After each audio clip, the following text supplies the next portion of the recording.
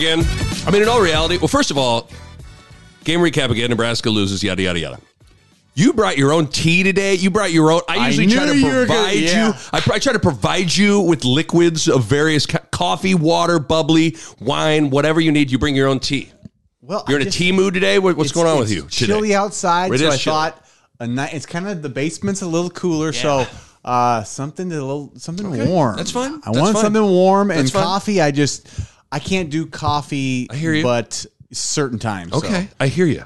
Just want to make sure. Okay, you're good. You got my daughter's face to look at. Every time you drink some tea, you look at. I got the family there too. You got the family. So if you get worked up about some things, like you just look at that, then you'll feel. It looks like it's Christmas time there. It was Christmas time a long time ago. We have not taken if you walk to our house, we have not updated family photos since. You would think my family ended in 2017. It's just. Professional photos are just oh boy. We did our first round of family photos. Me, Court, and Bell did this year. Yes. But do people typically do one a year? I would assume so. Especially if you're having new additions to the family for sure. But it's I would think so. That's a lot. For guys, it's I'll give you one photo shoot every 10 years. I'm okay, I think 5 years is reasonable. My family has, I think we had 3 family photos in 18 years. Right. And that seemed okay, that's about right.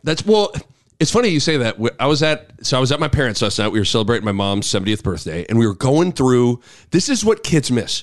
We got out a legitimate, and we'll get to football, people, just relax. Nebraska lost again, but we got out a huge, gigantic bin full of pictures. And this is how you looked at pictures. Yeah. Basically every photo of me from when I was born to when I was 25 years old, they're all in that bin, and that's it. But isn't it kind of great when you get to see them finally? You're it blows you away. It does. That they exist. It does. Where if you have, I don't know, say 10,000 photos of yourself that you've always gotten to look at, do they matter? Kids now are going to grow up with my daughter has a video of herself almost from every day. My wife is it's 3 videos a day, 100 pictures every day of her life. Yes. Will she like any of them, or? I think you get I mean, yes and no. It won't mean as much. That's what I'm saying. Again, your yearbook photo was basically the only for sure photo of you that was going to happen in that given year. And you better hope it's a good one, because that was how you, in my mind, I was it better be a good one, because then when girls over the summer are looking through the yearbook, you're that Nick Both's ugly, Yeah, I mean, it's a big deal. It's doing a lot of advertising for you. Yes, that's it. That's your only advertisement is here I am. I don't remember. Do they just go all right, 3, 2, 1? I don't know. It's that's intense. What do you think? You couldn't. I mean, even the disposable cameras, you had to just take it and hope you got it. Well, and your lovely daughter. I mean, Maeva is a really she's pretty, adorable. She's adorable. Yes. And she's learning to she's smiling isn't always cracked up to be. It can be hard. I've sent you both of her kindergarten and first grade photo are two of, I mean, everybody's biased. Nick, I think she's a gorgeous little girl. And it's Fire Marshal Bill in kindergarten. She's just... Let me show you something. It's funny, though. It's so funny. And then it's almost as if someone farted right as the photo was getting taken in first grade, and she's got this stink face on it. And it's that's it, though. Oh, but it is. It's it's horrible. You get one shot at it, and you're stuck for a year with that photo. Right. Yeah. That's it. That's it. The yearbooks were a big deal, I guess, to me, growing up. Huge deal. Even middle school, high school. Yeah, that was I feel high school. I thought they were a bigger deal in middle school. High school, It started to subside a little bit. Yeah. But getting people to sign your yearbook, and if you got a couple of girls you had a crush on, and they're like, "Hey, cutie, loved having you in math class. Call me this summer. Heart, whatever." You were like, "Oh my God!" So in middle school, this was it. This was the thing. But if they left the number was if they because they'd always write the message, "Hey, cutie, what's up? Hope we see you this summer." Blah blah blah. Every girl said the same thing, but some girls they left the digits, wrote their phone numbers in. So why were yearbooks important? It's a phone. It book. Was the potential first the way time you got a girl's phone number right in your life. Well, and It was their parents' number, by That's the way. The problem. It's like, this drives me crazy with kids, It wasn't a cell phone. It was their parents' or house phone or teen line. Some girls had a teen line, which is he was like, please have a teen line. Yeah. But kids don't know these days. Like, be 15 years old and call a girl's house and have that girl's dad answer the phone. Like, you want to talk about courage. Yeah. Is Cindy there? Yeah, hey, what's up? It's like, who is this? Like, I go to school with her. This is Bo, and I'm in her geometry class. I just want to talk to her. I have a zit. I'm just trying to, But seriously, though. Nobody, I got to go. Bye. I got to go. Bye. But, yeah, kids don't know these days. Wow. I mean, we're 5 minutes in. We haven't talked about football. Here we go. Well, we're stalling. Well, you know what it is? In Back to the Future, when Marty looks at that old photo, things start to fade.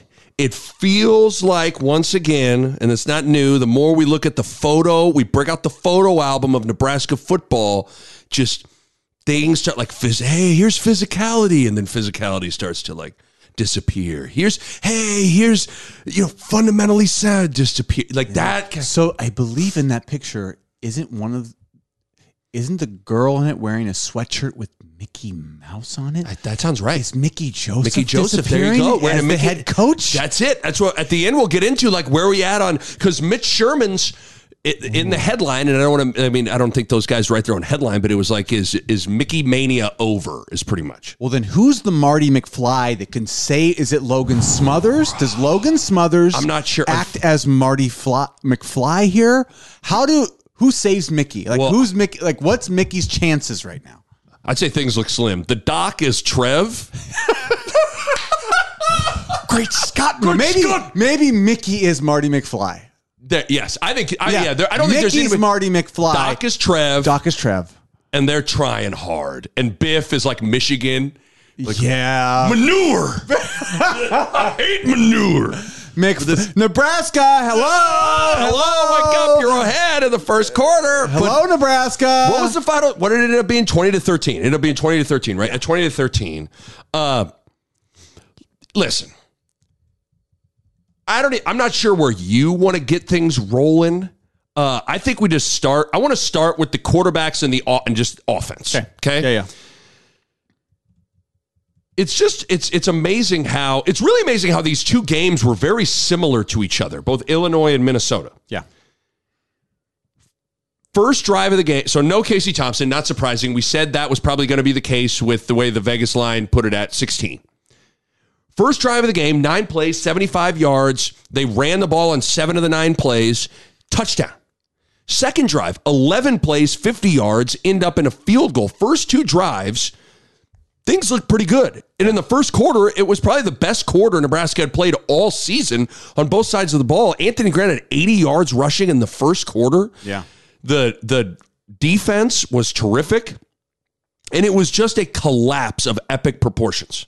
The Nick Bob Podcast is brought to you by Pella Windows and Doors, and I want to talk to you guys about energy efficiency. And if you go into Pella's website right now, you look at it, and how about this? 1, 2, 3, 4, 5 different types of windows or doors by Pella won the Energy Star 2020 Most Energy Efficient Award. That's big-time stuff right there. And they achieved that in a couple of ways. They got insulated glass, which slows the heat transfer, keeping your home at a more comfortable temperature. They got types of low-E glass, which is a glass coating that has been optimized for your climate. They got triple pane glass, which you can upgrade to for increased insulating airspace. And within all of that, one of the keys is proper installation, which is key for window and doors to perform at their best. And you know the Pella experts are excellent at that. Bottom line, energy efficiency matters in making your home more comfortable, and Pella windows and doors are at the top of the line when it comes to energy efficiency. Check them out online, PellaOmaha.com. That's PellaOmaha.com. Okay, let's start with the first 2 drives of the game because things were looking really, really good initially. First drive, 9 plays, 75 yards, touchdown. 7 of the 9 plays, running the ball. Anthony Grant was rolling. Second drive, 11 plays, 50 yards, and a field goal. So first 2 drives end in points. First 2 drives, they're moving the ball. Yeah. Then after that third drive, 6 plays, 19 yards, and a punt. So you have the first 26 plays, 144 yards, 10 points. Then there is a collapse of epic proportions here. You have 6 straight 3-and-outs, you don't have a first down spanning for 2 full quarters. You have 18 plays, 24 yards, 5 punts, 1 interception, 0 points. I guess let's start with... So hold on. Let me stop you there. You're saying we didn't get 1 first down in the second or third quarter. So we didn't get 1 first down in the second quarter? Because there was, you were at the game. Did you, there was a, what is it called, a Bronx cheer? Like the sarcastic cheer? I don't know why would we call it like our Bronx people, like, oh yeah, very well done. You let him go, Bill. Nice job. I love what you're doing out there. Yeah, I'm walking here. Nice job. You gonna let me walk down the sidewalk here? You really look good out there today. Give it up for him, Tony. Hey, Chubba, all day. Yeah. Keep that. Gonna have a kick out block there. But it seemed like there was a sarcastic cheer on a first down. It's called the Bronx cheer? I thought it was called a Bronx cheer. I might be dead wrong. That makes sense. I mean, I don't know. I've never done that other than what we just did right there, but that seems right. If it's wrong, I don't want to be Bronx cheer, a sound of content made by blowing through closed lips through a tongue between them. I'll tell you this guy right here. I don't know. Is that? Yeah, it's believed to originate from the making of a sound during a sporting or other event in the Bronx. So there you go. We're going with it. We're going to go with it. I don't know if it's true, but okay. Yeah. So no first downs for 2 full quarters. Wow. 6 possessions, 6 3-and-outs, 18 plays, 24 yards, 5 punts, 1 interception. Before we get into the quarterback thing, did you feel like? We know our boy Whip is prone to want to throw it. Yeah. Did it seem like he not abandoned, I don't know what the word is. Did he get pass happy? Did you feel like the play calling all of a sudden was like, what are you doing? And this is hard. Like, my stance is always, I try not to tell people how to call specific plays, right? Like that does no good to, these guys are professionals. This is what they do. I just think like we started out like we're going to run it, and we did run it, and we had success.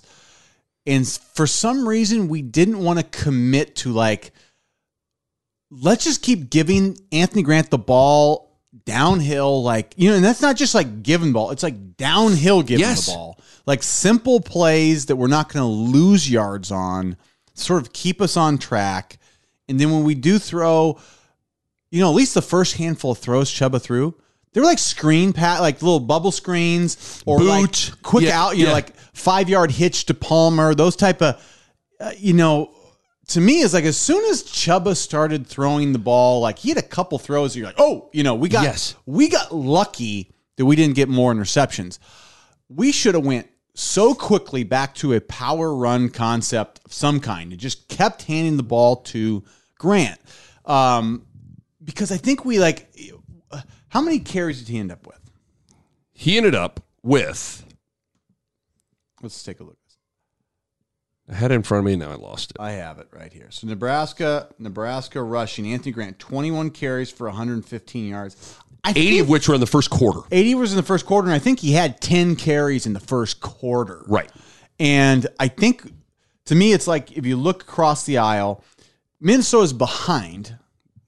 10-0 for most of the game, right? Yes. Let's call it through most of 3 quarters. They're behind Nebraska. Correct. And Mohamed Ibrahim has 32 carries, right?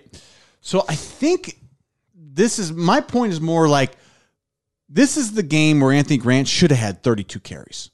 And the 10 carries he didn't get should have been in the second and third quarter. Totally agree. Instead, we're putting Chubba in a position where it's really early on Chubba. He's just as his first real game playing, right? Right. And I think we were asking him to think a little too much. No, you're so right. That rather than get in, it just seemed like, you know what's weird is this was the opposite. There's the Mike Tyson line of everybody's got a plan until you get punched in the face. Nebraska had a plan, and they deviated from it like they got punched in the face when they were like winning the game. Because I thought it was clear. I was like, whoa, the first drive and really 2 drives of the game, you would know better than me. It seemed like it was consistently 2 tight ends. There was 2 tight ends on the field. There was a lot of under center. Yeah. They were doing some motion with Palmer and handing it to Grant. There seemed like, then obviously the touchdown run, it was like give, keep, touchdown to Chuba. It seemed like there was a concerted plan to come out, run the ball downhill, don't put Chuba in harm's way. And it's just odd that they decided to just go away from that even with a lead. Yeah, I mean, that's part of who Whipple is, though. I don't think he wants to do that all game long. No, he clearly doesn't. I don't think it's like I don't know if he does. It's like he doesn't. No, in his mind, he did what I think he probably, Mickey and everybody wanted to do, is like, we need you to run the ball the first quarter, settle Chuba down. Right. And then I think Whipple's personality is, well, now let's see what Chuba can do. Right. Where I think I'm like, this is not the time to experiment. We got to lead. I'm just, this is where we're at. This is not how I want to feel. Like, I don't want to be this conservative all the time.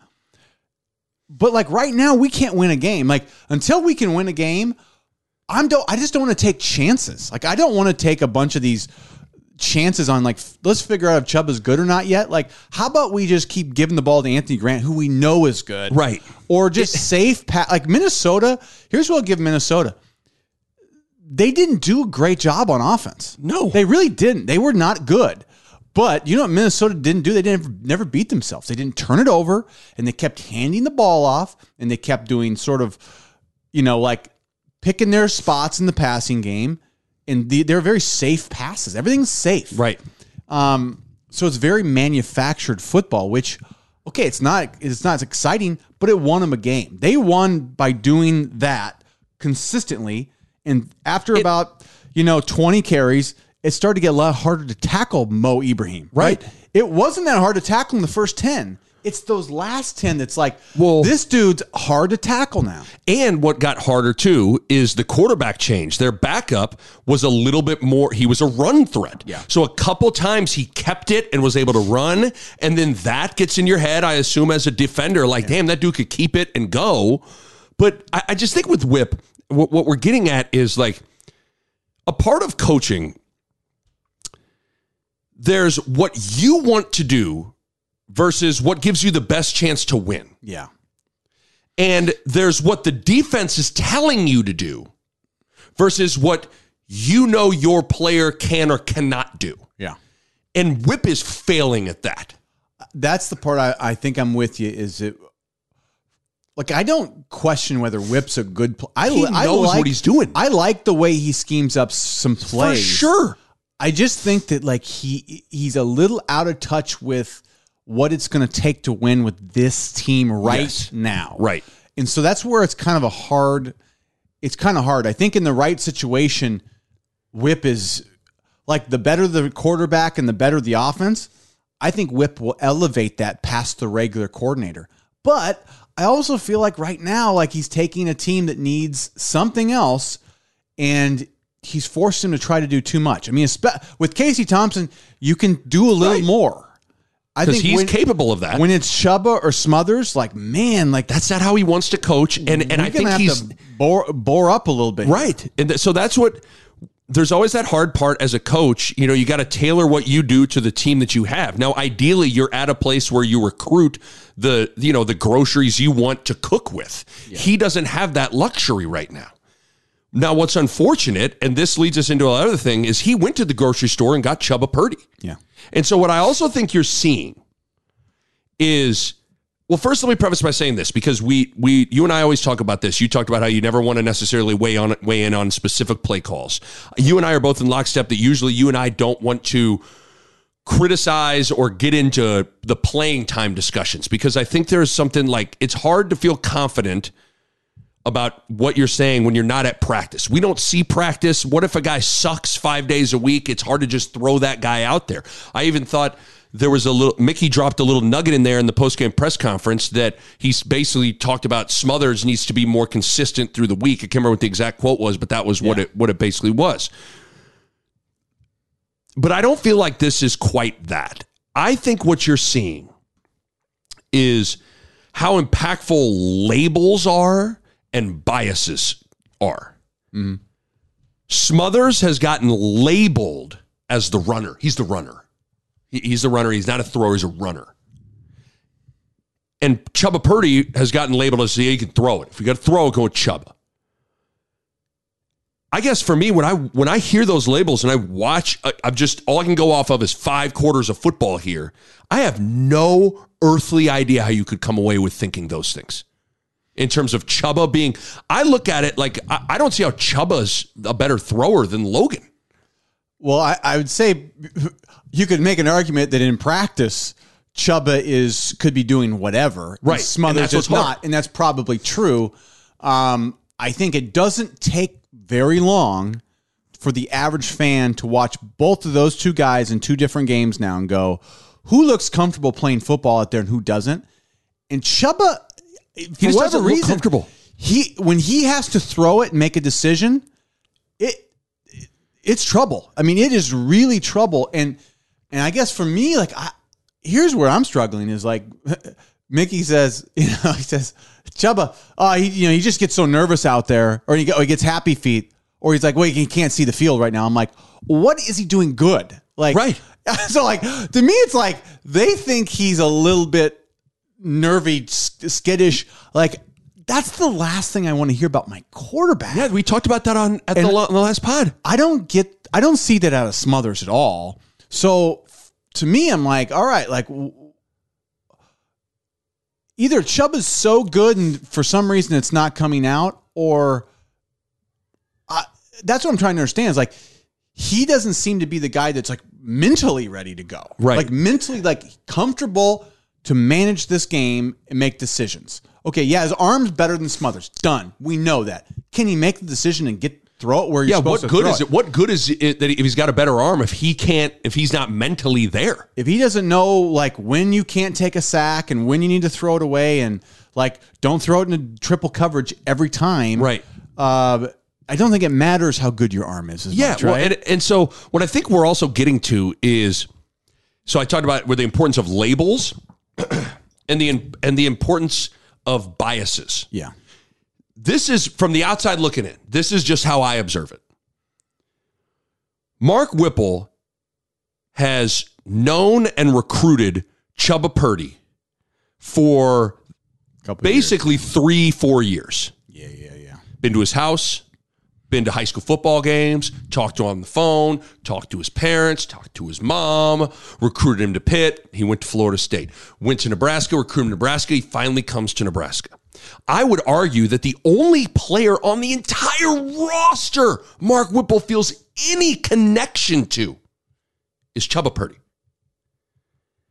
I think... Or has history with. Or has history. Yes. Yeah, that's a better way to put it. Has history with is Chubba Purdy.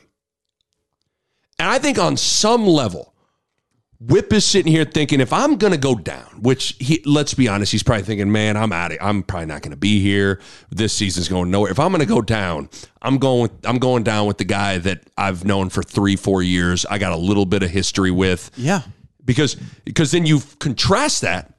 Nobody on this current staff has any real connection or loyalty to Logan Smothers. Frost is gone. Mario Verduzco is gone. If I'm not mistaken, I think Eric Chenander was involved in the recruiting of Logan Smothers. Eric Chenander's gone. So when these doors, when the doors shut in these meetings with these coaches, who's really going to bat for Logan Smothers? And if you think this shit doesn't matter, it matters. Yeah. It really does. On who recruited this guy, who's going, like, this stuff matters.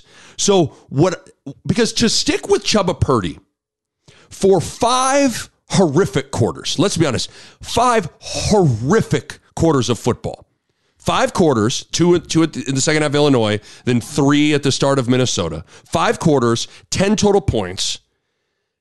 When you then hear about the little nugget at the press conference last week that Chubba Purdy was a little banged up, had missed a little bit of practice time, like all of the signs point to not Chubba Purdy, or better give Smothers a little bit more of an opportunity, and yet it's still going with Chubba. To me, that screams that Whip. I just look at that and go, this is a guy that's got some history with this dude, and he's riding with his dude. I think that's completely fair what you're saying.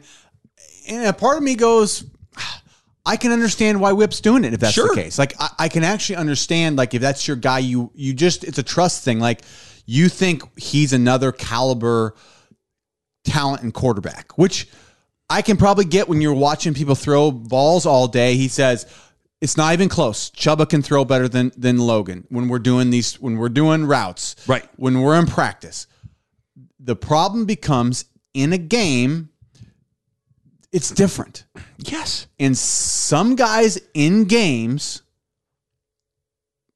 elevate. They're gamers. They just have a sense. They have a feel. They're not scared. And some guys, when you get in a game, it gets big, it gets bright, it gets scary. You feel the pressure. They can actually hit you now.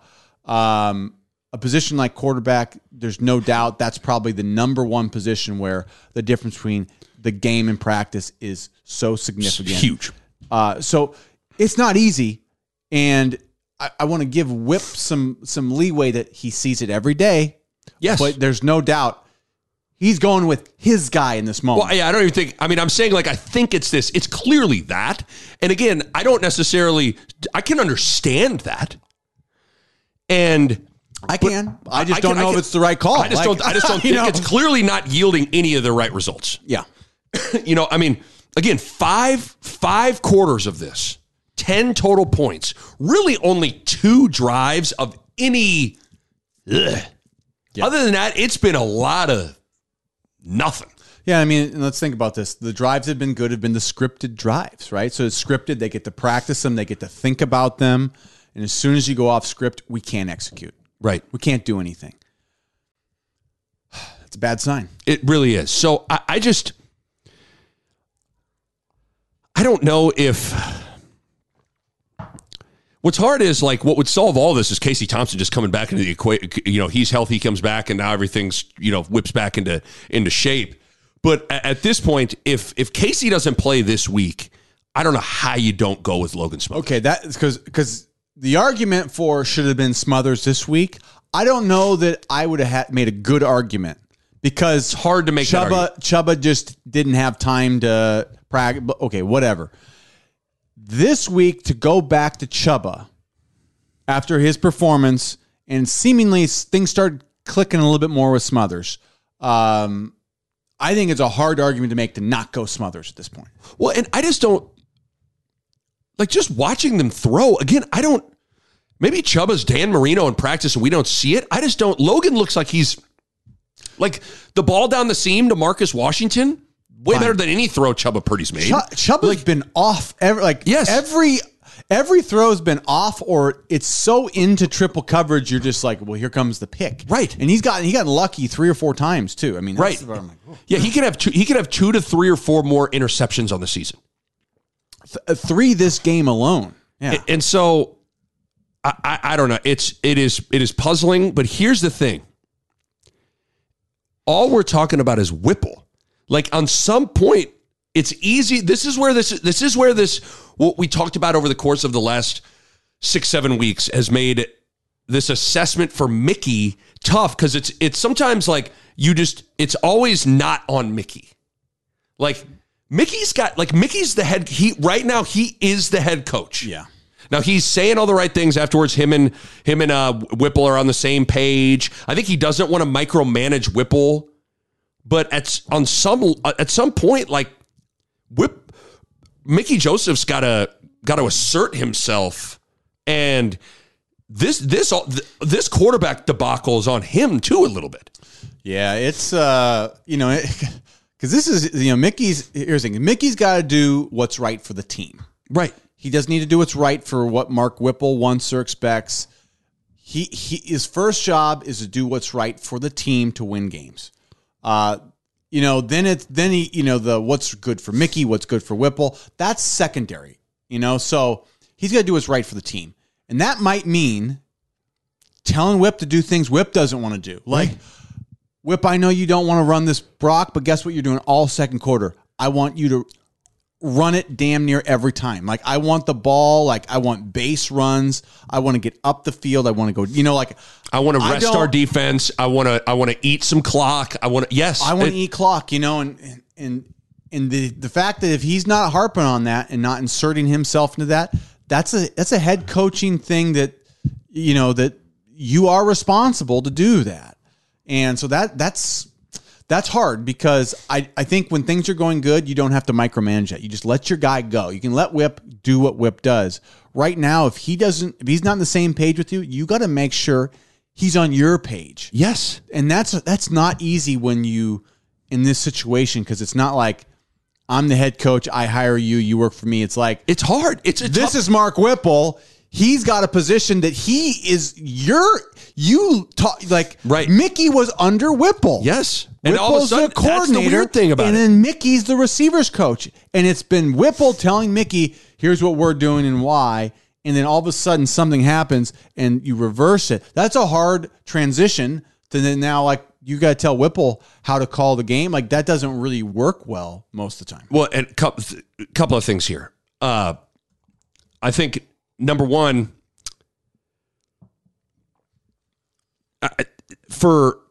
running the ball sticking to the run, all this stuff takes patience on a variety of levels. Patience that it's going to, like what PJ Fleck clearly has, that 2-yard run becomes a 4-yard run by the third and fourth quarter. Yeah. You've got to have patience to do that. And you got to have the patience to not get antsy to just take a shot and score. I think that's something that Whip has a hard time with. And then I also think one thing that's maybe challenging is, like, without knowing exactly how Casey Thompson's elbow is, what's maybe hard is to defend maybe the coaches for a second. If Casey's status is truly a game time decision, that's actually hard, because in a perfect world, your backup quarterback and your starter, you're gonna have like the same sort of game plan. You're gonna do the same things. Well, in this situation, it's completely different. And so what's challenging is, where do you draw the line on? You almost have to create two different game plans. Like, that's where I don't know. Like, this week, is Casey gonna play? Because that you have a totally different type of game plan. Because if he's not, you gotta commit to running the ball. Yeah, you know what I mean? Like, Casey is going to play, you call the game for Casey being in there. If it's either he's not playing or you're not sure if he's playing, the game needs to be 100% run focus, protect your backup quarterback. Right. That's your game. And then when Casey comes in, unfortunately, he's going to have to run a version of that you can go off track with Casey because he's already been doing it. Exactly. Just I think it's hard to go off track with these newer quarterbacks because there's just so much more to process for the first time. It also is interesting, and I don't know really what to make of this. And again, we're doing a lot of speculation because we're not in these meetings. We don't know what a lot of these conversations are like. But, like, it's interesting to me how quickly Mickey asserted himself with the defense. One game, Chinander, you're out of here. Bush, you're in. We're tackling. We're doing, like, it's interesting, especially a guy that comes from the offensive side. It was easy for Mickey to clearly come heavy-handed with what he wanted defensively. Yeah. There seems to be a reluctance for that in this situation on the offensive side. Well, I think we were humming on offense at that point, though. Like, if you think about, like, our saying after once Casey's gone down. Yeah. So I think, though, like, in the moment, it was seeming like, oh, we can score, but we can't defend. Right. And so that seemed like where we needed to make changes, but I don't think we'd ever solve the real, like, how can we run the ball consistently thing. And now, like, we're getting to the Big Ten play, and it just feels like we can't score like we were, and especially now that with Casey out, like, it's a whole new set of problems he has to fix. And, like, you're right, like, I think it's a different animal to say, oh, now this is the side you've been seeing the whole time. What do you need to do now? Explain to me how. Because all the success they had running the ball in the first quarter, it wasn't like it was, well, they got a bunch of yards on 2 big chunk plays. They were, like, running the ball well. How were they able to run the ball? And then what's hard is they kind of went away from it. But, like, what happened? Well, I rewatched the game again this morning and just kind of I buzzed through, and they're mostly base runs of ours. They weren't. I mean, there was nothing crazy. They had the one where they had the double puller with the tight end. Yeah. That worked well. But, like, Grant just broke through. It was a pretty basic play. Like, it was essentially like an ISO out of that shotgun handoff, right? So it's just there's nothing magical about it. It's like you just got to keep plugging away, and Grant made somebody miss in the hole, and that's how you get 40. Sometimes they just miss a tackle. Like, you just got to keep pressing, and not everything has to be like a home run scheme. Like, sometimes you just got to do it. Like, Minnesota ran, I don't know, 20 inside zone meshes that were just like the long dragging zone mesh that like they just screamed for 4 to 8 yards. And Ibrahim is he's a little bowling ball. Yeah. Rams it in there. Was there anything amazing about that scheme? Like, no, they just did it really well. And I think we just so quickly go away from any sort of like base runs. I like that we called draws, but our draw game sucked. So like our draw and screen game sucks. Even though I'm happy we would calling those draws is not bad. I don't want that to be our only runs though. Like, right. We don't just line up and pound people. Because that's a different mindset than these draws. I like draws if you don't only run draws. Like, you need to have a run game and incorporate the draws and the screens to relieve the pass rush. So, I don't know. We're just bad at draws and screens, and we don't have a base run game. Like, you need to have the base run game first, and you sprinkle in the draws and screens to relieve, because we can't block. Our biggest weakness is we cannot pass block. Like, base pass block, we're terrible. Our base run blocking, not that much better, but I also think that is, it's if you try and can only get a yard or 2 or 3 or whatever, it doesn't really hurt you though. Where if you keep trying to drop back, you're taking sacks, interceptions, right, or incompletions where you put yourself in these long down situations. You're stopping the clock. You're stopping the clock. More bad things happen when you don't just base run. Base run is safe. Sometimes it's boring. Sometimes it's not super effective, but it keeps you on schedule, keeps your defense off the field, shortens the game, and it wears on the defense. Like, they don't get wins out of it. It's like you just keep hammering. And it will wear them. Yeah, it's just bizarre how there was success running the ball. Like, the offensive line was doing a decent job in the first quarter. There also was this, like, I've used this stupid, in Hook, when the fat kid from where could this possibly the be? Lost Boys has the bowling ball guy? Yeah, and he has Peter, which is Robin Williams. He goes, "Peter, there you are." Oh yeah. It was like Anthony Grant. There you are. Like, there was a reminder of like, this motherfucker's good. Like, that's what's so weird about it. Is like, you would think with Nebraska, they gotta heave it to move the ball. So they got running back sucks. Like, no, he's actually a really good player. Really good player, and he got 80 yards in the first 80 yards quarter. and 10 carries in the first quarter, and then it's like, and we just kind of forgot he existed. I mean, that's what it is, though. Like, so many things about this. That's where it's like, you must have a quarterback that's got a cannon. You're like, no, not really. Like, that Chubba Purdy's got a cannon. Yeah, I know from experience. Like, no, he doesn't. Like, well, not him personally, but a guy I knew. He had a cannon. No, he didn't. Oh, God. I'm sorry with my 90s movies references here, but they usually go to the 90s, don't they? Yes, they do. But no, okay, but yeah, Grant, you lean on if you got a good running back, which we haven't had forever, lean on him. He's a good player. Give him 30 carries. This is his 30 carry game against Minnesota. First week with the backup quarterback. Give Anthony Grant 30 carries. While we have a lead, too. Got up 10-0. We got a lead. So we got the lead, and this is what I did. I went to the game with Goldie. Our buddy. And my nephew. It was his first Husker game. I saw those pictures. He slept through 2 quarters of the game. It was amazing. He was Nebraska's offense. It was an analogy, or he was emblematic of Nebraska's offense. He watched the first quarter and he slept through it, so he knew that we were going to throw it a lot. Yeah. Anyway, I kept talking about it. I kept looking at the time of possession. I go, how is it that we're up 10 and they are still beating us in time of possession? And I just kept watching that, and I go, we gotta keep a hold of the ball. We can't let them do what they try to do to us. And once again, we got the lead and we didn't do what we should have done, which is play their game, which is hold the ball, pound the rock, make it slow and boring, let them make a mistake. Instead, we put too much on our quarterback and we left too much margin for error.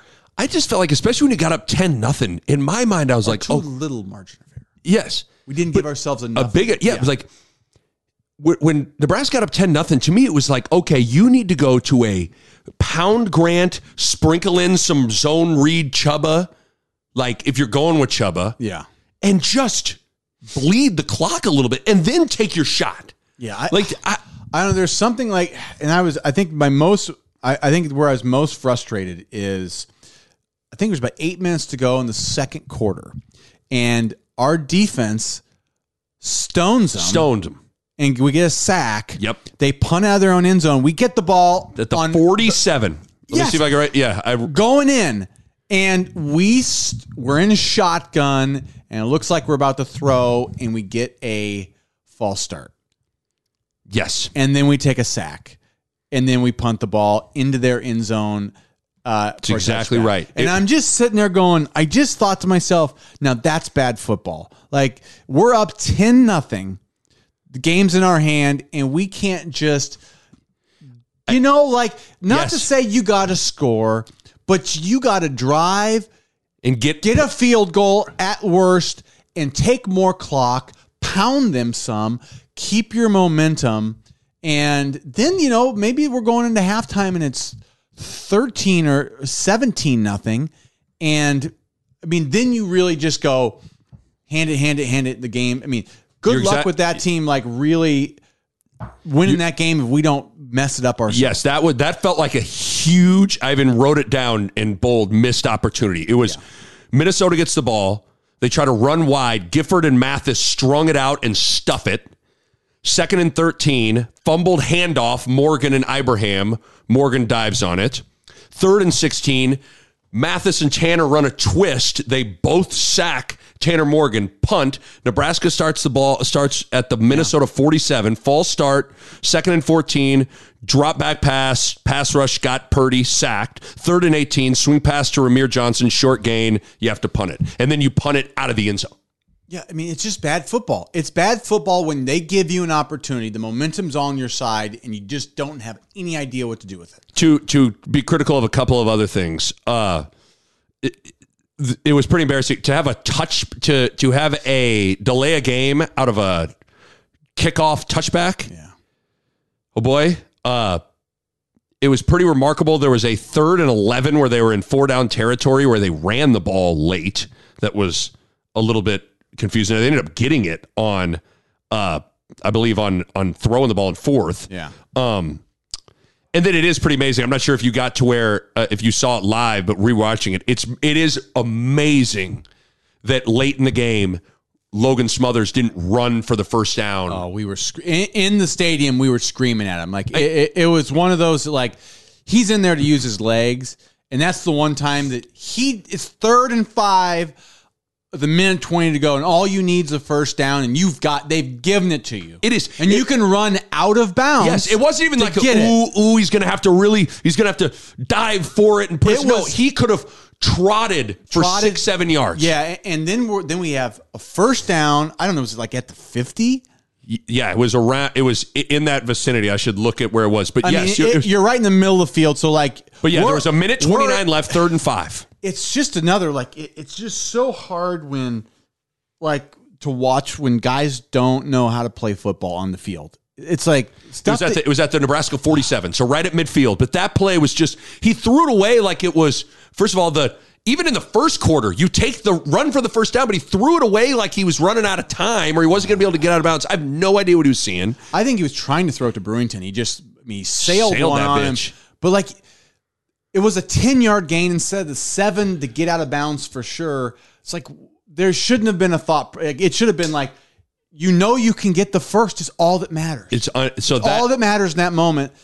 And that's where Smothers is. I mean, like I said, we don't want to anoint Smothers. Yeah, we don't act like Logan Smothers is like, Smothers still has his own limitations. For sure. But that was hard because Smothers, the thing he can do, he refused to do. Yes. Use your legs. Just mind-blowing that he didn't run for it. The defense, you good on the offense for now? You want to go to the defense? I think we beat them up enough. Yeah, we went 45 minutes on the offense there, but that's the story. I mean, it's remarkable. The Nick Bob Podcast is powered by Runza. You know, there are a lot of ways to greet someone. Hey, hi, hello, what's up? Another way is, what's poppin'? Well, here's the thing. That greeting has taken on a new meaning now because the answer to what's poppin' is now Runza's new popcorn chicken. That's what's poppin'. Runza's new popcorn chicken is amazing. Little, bite-sized, delicious, all white meat chicken that make any day better immediately. I love them. My wife loves them. My kids cannot get enough. 2-year-old Mac, 6-year-old Mava are constantly wanting to get it popping. Great for a snack, great for a meal. Pair them with the best crinkle fries on planet Earth, and you are set. All I got to say is you need to get out to a Runza location nearest you and get it poppin'. What's so hard to understand about that? Get it poppin' with Runza's all-new popcorn chicken. Runza makes it all better. Defense has been good enough to win the last 2 games. I mean, especially in the first half, they shut Minnesota out, held Minnesota to -7 rushing yards and 31 total yards. Caleb Tanner had his best half of the season. He had 2 sacks. He had a big 3rd down stuff right at the line of scrimmage. The pass rush in general was better. Jason Peter Jr. Oh, I loved it. Jason Peter was like, I'm so proud of him. I would love to have seen Jason when he came off the sidelines. It was just tears. Let's go in the rage. basement and let's just frickin' break stuff. Let's go in the basement. Got some pizza rolls.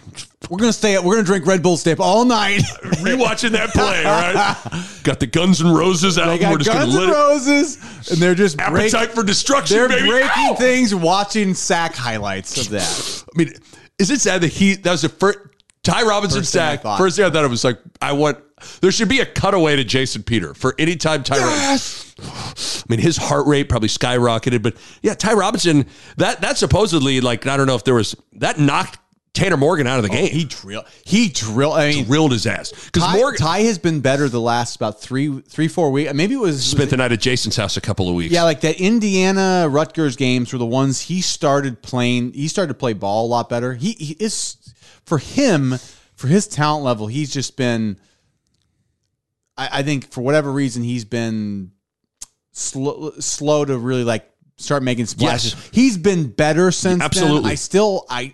I still don't think he's touched his ceiling at all. Like, I think he's a guy that is sort of underperformed for what I think he can do.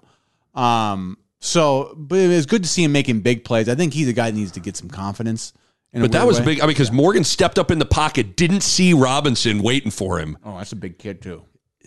I mean, and all 295 or whatever it is, like on him. Yeah, it's a big boy. That's going to get you some extra Guns N' Roses and Jason Peters. Extra Red Bull. You earned an extra Guns N' Roses album. I will give you my Lose Your Illusions CD and Here's 2 Red Bulls. I don't know why I'm associating Jason P with the Guns N' Roses. Like, I here's my right. T-shirt from the Appetite for Destruction tour. I went to it. I give it to you. It's like, oh, you giving it to me, Jason? This is the new black shirt. And if you ever make all Big Ten, I'll give you that little weird hat Slash used to wear. Personally gave it to me back in 96. Does the timeline, does it work? When did Appetite for Destruction come out? Does that work? 88 or so something. You can't like tell that. me Jason Peter didn't listen to Welcome to the Jungle. I mean, I feel like he's a Growing Welcome up, to the Jungle Nick, guy. He's from Jersey. Yeah, he's probably doing Appetite for Destruction, Jason Peter. There's no question. Oh, yeah. Yeah, so Appetite for Destruction, we're Googling it. July 21st, 1987. 87. A young teenage Jason Peter fell in love with Welcome to the Jungle. Yeah. And he has passed it on to Ty Robinson. But no, the defense, again, shut him out, stoned him. And then the second half, how much did the quarterback change the game? It changed a lot. It was a good decision by them. I don't know if Morgan even could go, but I think it would have been the right decision whether he could or couldn't. But it's also, let's give them some credit. Like, they didn't get anything in the first half. Like, they're good players too. They're going to make some plays. I think they adjusted decently well. And they were forcing our DBs to defend a little bit more, which, kudos to them, some good play calls. But I don't know. It's also like 3 and out, 3 and out, 3 and out, 3 and out, 3 and out. They just get to keep taking chances. And, for them, it's just a matter of like, eventually they're going to, there's an inevitability. I hope you can get a yard if you just get time after time after time where, your offense then can get into rhythms and get the ball back. Like, I always think rhythm depends on like how frequently are you getting the ball and how long can you hold on to it? Right. Makes better like rhythm offensively. So our offense was get rid of it as quick, and then we wouldn't see it for a long time. Get rid of it quick. Like, you get out of rhythm. Right. For them, they started holding it, getting it back quick, holding it. Like, they started finding their rhythm. Right. That just all makes sense to a strategy. Right. I mean, because the backup, he hit a couple of throws. They threw one deep on Hartzog.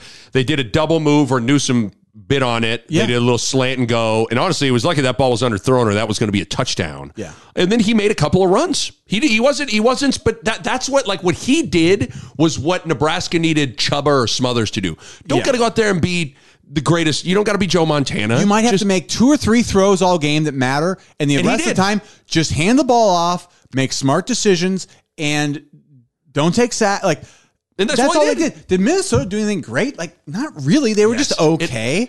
I think they wore us down a little bit as the game went on. They got more leaky yards, all that. But Ibrahim, what was his longest 32 run? carries, 132 yards. So it's like did he get a run over 10 yards?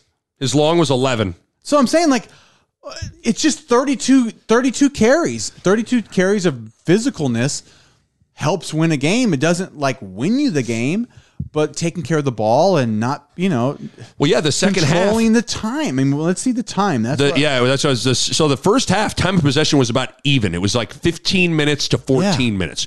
Second half, Minnesota held the ball for 20 minutes and Nebraska held it for 10 minutes. That's it to me. That's the whole game. That's how been a theme. is. We've talked more about time of possession on these recap pods than just about any other stat in some ways. And you just watch what happens. Like, we don't run the ball in them second and third quarter. So their defense is now, like, we're not wearing them down. And then they're just starting to tee off with their pass rush. And the opposite's happening with us. Like, we start out with a good pass rush. Right. And then they wear us down. And then the tackling got a little... Tackling didn't necessarily... But it just, It did get worse. It got a little worse where it's harder to, like... Ibrahim is... I mean, he's a little ball. Yeah. And he just rams it in there, and you know how it is. And you get 4 quarters I don't, of that. But you're like, I'm way deep, but like, that sucks. 32 times that dude is just bighorn sheep in it. Yeah. And you're just like, fuck, I gotta do this again. And the line gets a little bit more push where then it all starts seeping, right? The linemen are in your lap. It gets a little more mucky for the DBs. All that stuff is true if you continue to run the ball. Real quick, let's. So, I mean, I thought it was best game Tanner's played all year, Caleb Tanner. Yeah. Jason Peter Jr. had a nice sack. I thought Ernest Hausman made a couple of good plays. Missed a few, but did a few decent things. Isaac Gifford had a few big plays. Gifford's the one I'd highlight. Gifford has been so much better the last 4 or 5 games. Like, I think he had his, growing pains of. But deservedly so. I mean, he's a young dude. But he looked really good yesterday. Yes. Because that position is kind of a unique spot. You're in the box tackling a lot more than I think people think for a nickel. I mean, you have to tackle almost like a linebacker. And I think that's a little bit of a shock for like DBs to have to move. So that's a tougher spot. But he looked really good. He's really tackling well. He's physical. Like, very physical for how young he is and his size. For how big he is. How big is he? He doesn't look. If he's 6 foot 200 pounds, I'm surprised. He's not. There's no way he's 210. He looks He was hitting. He was hitting yesterday. Well, there was a great play on they ran the little mesh play, and he came in there and just blew up Ibrahim. That's what I'm saying. Physical. Like, he was physical on all those tackling. 6'1", 200 pounds. That's not very big. No, especially when you're in the box. Right. But I thought he's looked really nice the last few weeks. I think he's finding his groove there, because that's like JoJo. Like that spot, a lot of it's about timing and instincts, because you're kind of on an island there. Like, they're watching you. Like, are you in? Are you out? Are you covering? Are you playing run? And they're trying to kind of dink. Like, sometimes it's run pass off of you. Because he did a good job too. Some of you, like, he really, I think it was him. There were a few times he really set the edge well. Like, they were trying to get it outside, and he took on a guy, held it, then got off him. And it's like sometimes that position, like, just, I spent some time in that, like, slot before in my life, but there is, like, it's like how you attack a block in an angle forces, like, it's like there's a lot for sure. The angles out in space, and to be good in the slot and in space out there, it's not easy, but I watched him closely, and he's been doing a really nice job of late. Were you surprised, or where did you come out on the decision that Fleck made to punt it at about midfield with 2:25 left at 4th and inches? I actually thought Fleck would have gone for it, but I think they put it like a half a yard maybe. Like, it wasn't a full yard, but it was. I bet it was half a yard. Yeah, it was a foot or so. Nick, I think if they're playing somebody else, they go for it. I think they saw our offense and they said, we're going to punt it. There's no way this offense right now is going to score on us. I've been surprised. I think Sam McEwen disagreed with the decision. Tom Chattel couldn't believe, that they couldn't believe Fleck didn't go for it.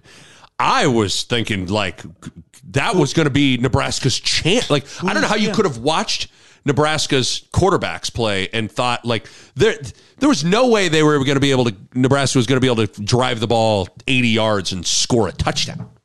So I thought, I just was curious how you landed on that play. No, I had no problem with it, because they're playing, they're saying make them beat us. We've yet to prove that in 5 years, essentially. It's that's the smart play then. Like, it's a mindset that we've got to figure out one of these days. The one thing I will say, anything else with the defense? Nah, I think we're good. I mean, so I told you that, Mitch Sherman had the headline in The Athletic. His column was maybe the end of Mickey Mania. And it's hard because it's like, couple of things. Purdue game certainly had their chances. That game was one of those games that was probably closer than it should have been, but nevertheless, they're right there. I mean, what was it? Jason Peter Jr., Aiden O'Connell in the hole. If he tackles him, Michael Jordan circa 1993 was going to come out. Hey, we're scoring that game, yeah. Michael Jordan, Dream Team Jordan, was number 3 for Nebraska that night. And then, Mickey's had his chances. Like, these last 2 games, up Purdue 9-6. Purdue and Illinois, Nick. Purdue and Minnesota. Illinois. Yeah. I mean, you're up 9-6 in the second quarter against Illinois. You have the Ramir wheel route drop. Then Casey gets knocked out of the game 2 plays later. You're up 10-0 at halftime at home to Minnesota. Completely vomit on yourself and lose. You have 2 collapses in 2 second halves. And here's one of the things about watching these games. Like, you saw Illinois lost to Michigan State, who's having a terrible year. These teams, I don't know what you thought. And I respect the way they go about doing, like we've said, my brand of football is 3 yards, cloud of dust, control the clock, win with defense, win with the run. Like, that's my kind of football. But these teams, Illinois, Minnesota, these teams are not that good. No. Illinois, Minnesota, Purdue, all fine. Great. We should beat those teams. And we could have beat those teams. Nebraska's kind of, we're not great, but, like, gosh, that's the thing. Those are winnable games. That's the thing that's amazing to me is, like, this year more so than any other year. Wow. Illinois was the 16th ranked team in the country. And they were just all right. Okay. They're all right. Now, you could, people could come in and go like, well, listen, Illinois could have done whatever they wanted with you, but they knew they could just play it safe, and Nebraska was just going to, and that's fine, whatever. I just know these teams are not that good. No. And so that's what's really frustrating about it is like, boy, oh boy. I'll tell you what, and like I said, we've all been kind of rooting for Mickey here, and I know most of the state has, and I feel bad because, that's his opportunity, which I don't know. Like I said, we'll see what happens. So it's still too early to tell what Trev wants to do, because he might have made up his mind pretty quick that it is Mickey. I just don't. I have no idea. But let me tell you this: if he beats Purdue, he beats Illinois, and he beats Minnesota, and that would have been 5 straight wins. Nick, is there any way he doesn't get the job with 5 straight wins? He's got the job. It's his. And so that's the part that is... He's got to be kind of kicking him. Mickey's got to be at his house today, just like, God damn. Because he knows how, like I said, the wheel route, the wheel route.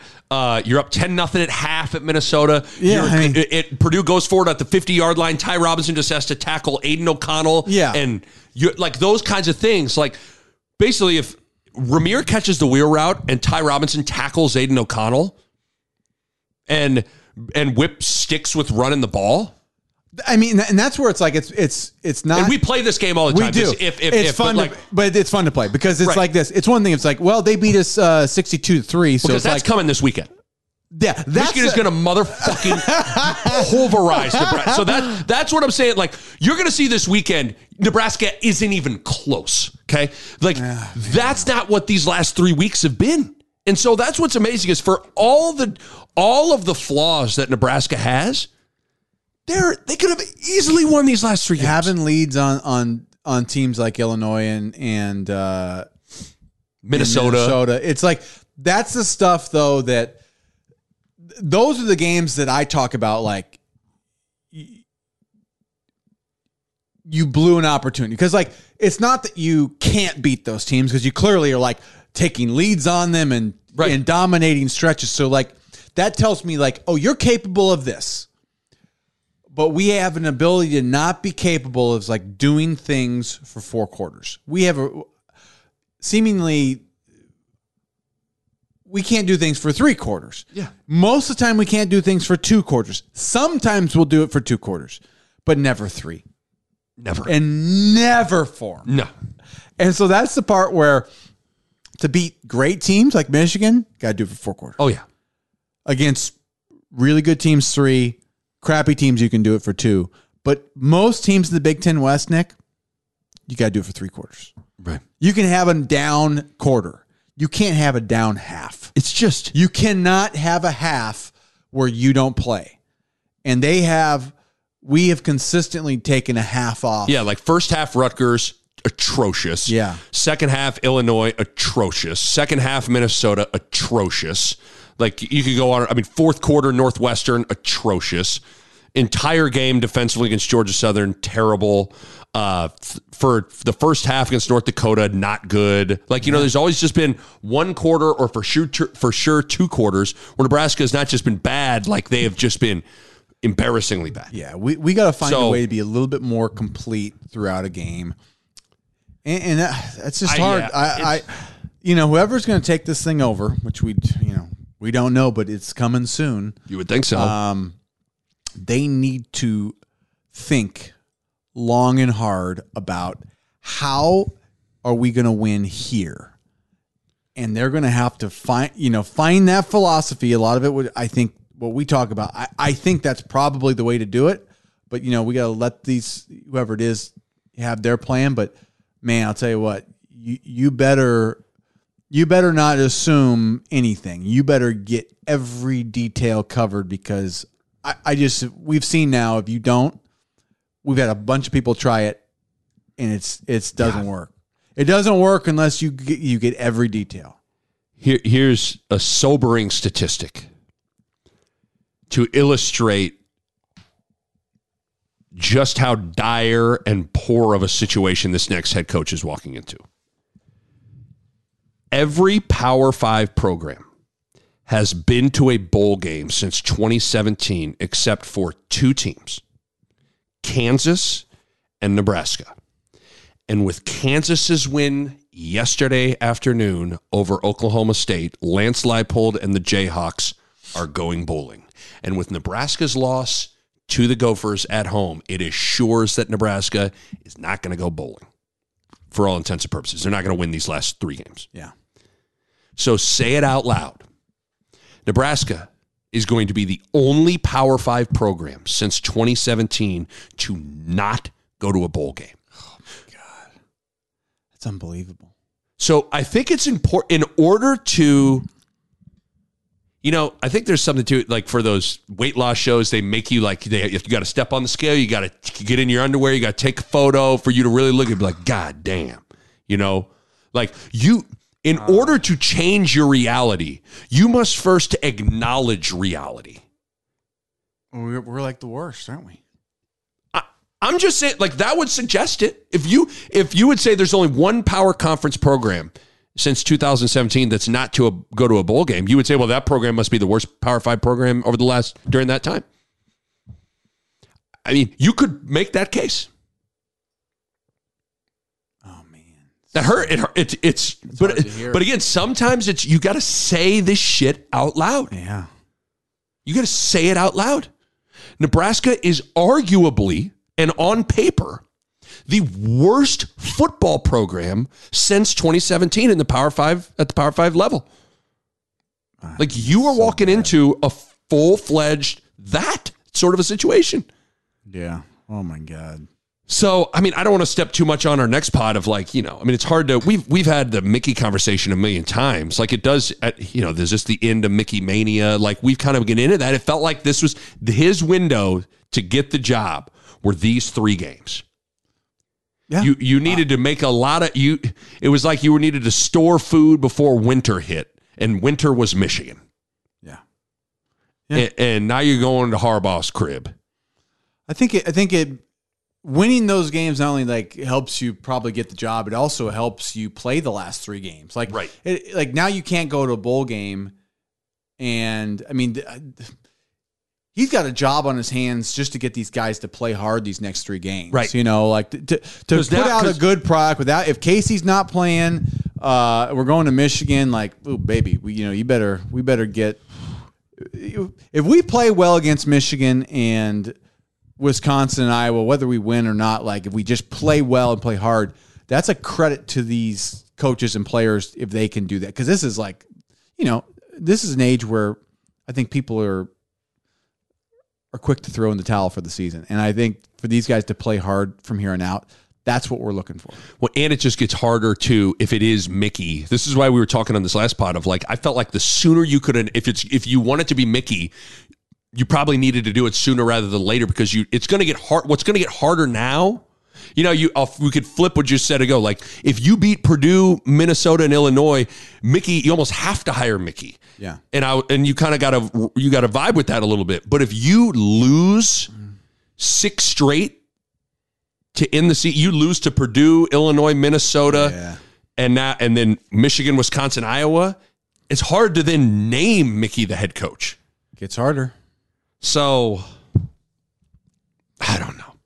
But see, it's so strange. I mean, I don't know if we need to get into the coaches too much, but like I still like I don't got a feel for what's out there right now. I don't either. And what's hard is, you're like, I've caught myself because there was a huge, you were on a text with us Thursday for whatever reason, rumor mill like was like, like really got rolling. It ended up being nothing happened. But people are officially getting antsy. And in the void and absence of information, people are going to fill in information with whatever. They can just make up stuff. I think I felt like, man, it's really quiet. What's going on? It's like, well, I've said this, like I said on Wednesday when I was talking to you, I view the silence as it's not Mickey. Yeah. The silence, I think a lot of people right now are viewing the silence as like, this coaching search might not be going well. It's like, well, maybe they're talking to guys that are current coaches and you're not going to announce right now, like, hey, we're at Trev Albish, like, it's a pleasure to announce that I'm going to be hiring Dave Aranda as our next head coach. Dave is currently in Waco, Texas, coaching Baylor. They got a big game this week. They got a big game. Maybe I should have said that. I don't want to mess things up for him. Pretend I didn't say that. You can't. So I also think people need to You can't announce it until the season's over. If it's Mickey, you could do it now. And that's why I thought if it's Mickey, you needed to do it now. And that's why I don't. If it's Matt Rule, you could do it now. Those are the only two. If it's Mickey, you could do it now. Everybody else is a coach somewhere. So if it's Aranda, if it's Leipold, if it's Chris Kleiman, if it's Matt Campbell, those are the big four coaches, right? That would probably be on top of. Well, did you see Bruce Feldman on Big Noon Kickoff? He had a report on the latest of the Nebraska coaching search, and the four were Matt Rule, Jeff Monken, the Army head coach. I'm sure where that came from. I mean, I don't doubt Bruce. Bruce is... Attention, March! We're going to line up. So, Jeff Monken, Matt Rule, Bill O'Brien, and Gary Patterson. Okay. Those were the four names that he threw out there for Nebraska's job. To me, I'm like... Interesting. Because he keeps on talking about how Bill O'Brien has a connection with Trev. I'd have to look into what that is. Yeah. And then Gary Patterson, I don't know what I'd have to let that one marinate a little bit. Yeah, I thought he was the defensive coordinator. No, he's like the analyst. Yeah, so that kind of he's in the ring. Like, yeah, do that. Yeah. Thanks, Gary. I would. Yeah, I like that. Would you do that? I would do it. If it was my decision, I'd vote. You betcha. How'd it work out? Yeah, I've done it too. Did we get him? I would have done it too. Yep. Oh, we didn't? I told you it was a bad idea. If you need me, I'll be in my office. I'll be analyzing. Okay, that's so not...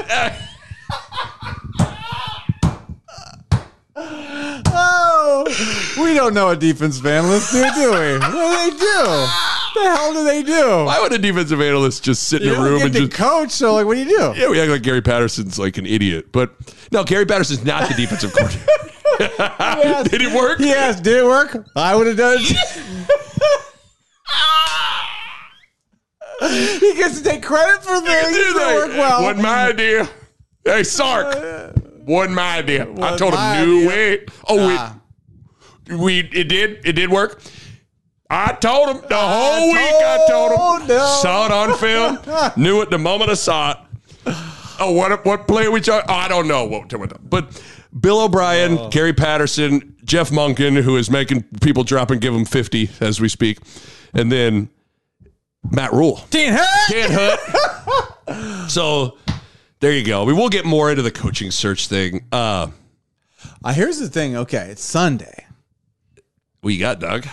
By the way, I want to listen to Welcome to the Jungle before we leave in honor of Jason Peter, but we'll do that. Just I want to plant that seed. No, you know what? No, I don't know. Coaching stuff. Do you want to save it? Let's save it. Let's save the coaching stuff. I think we've said our piece. This was probably for us. We went a little hard in the paint. We went a little hard. I feel like I'd like to announce. Take it all back. Oh, no, I take it all back. I do take it all back. Hold on. I'm a defensive analyst. How do we do? We lost? I knew it. I knew Whipple was listening to this and he's mad at me. I take it all back. I take it all back too. I take it all back. As an analyst, I'd like to say I didn't mean what I said. I didn't mean it. I can't be held. It is. Coming up next, it's Bo Rude and Nick Baj hit song, I Didn't Mean It, to Mark Whipple. Coming up next in the top 40, the smash hit, I would have done that too. At number 15, it's the defensive analyst's hit song, I would have done that too. That doesn't make any sense at all. Coming up next, the defensive analyst hit of the week. What do we run?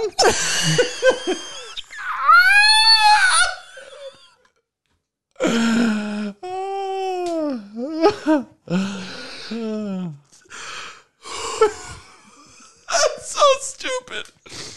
That's so stupid. The way we've depicted defensive analysts, like they show up, they don't know what's going on. Give Gary Patterson the job. Oh my God, what are we doing?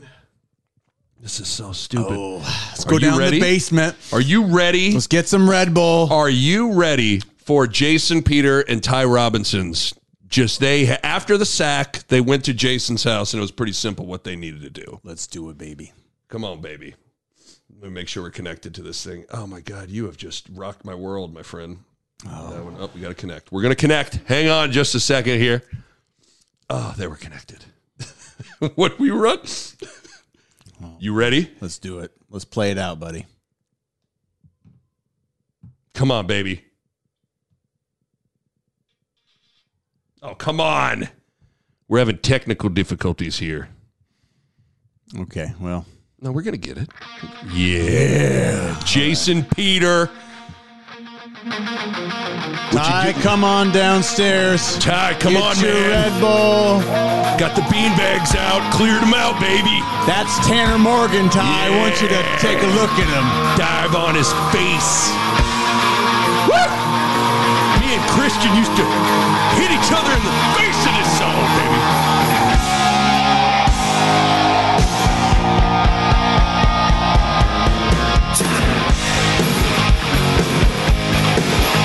And we'll see you all next week. We'll see you next week, baby.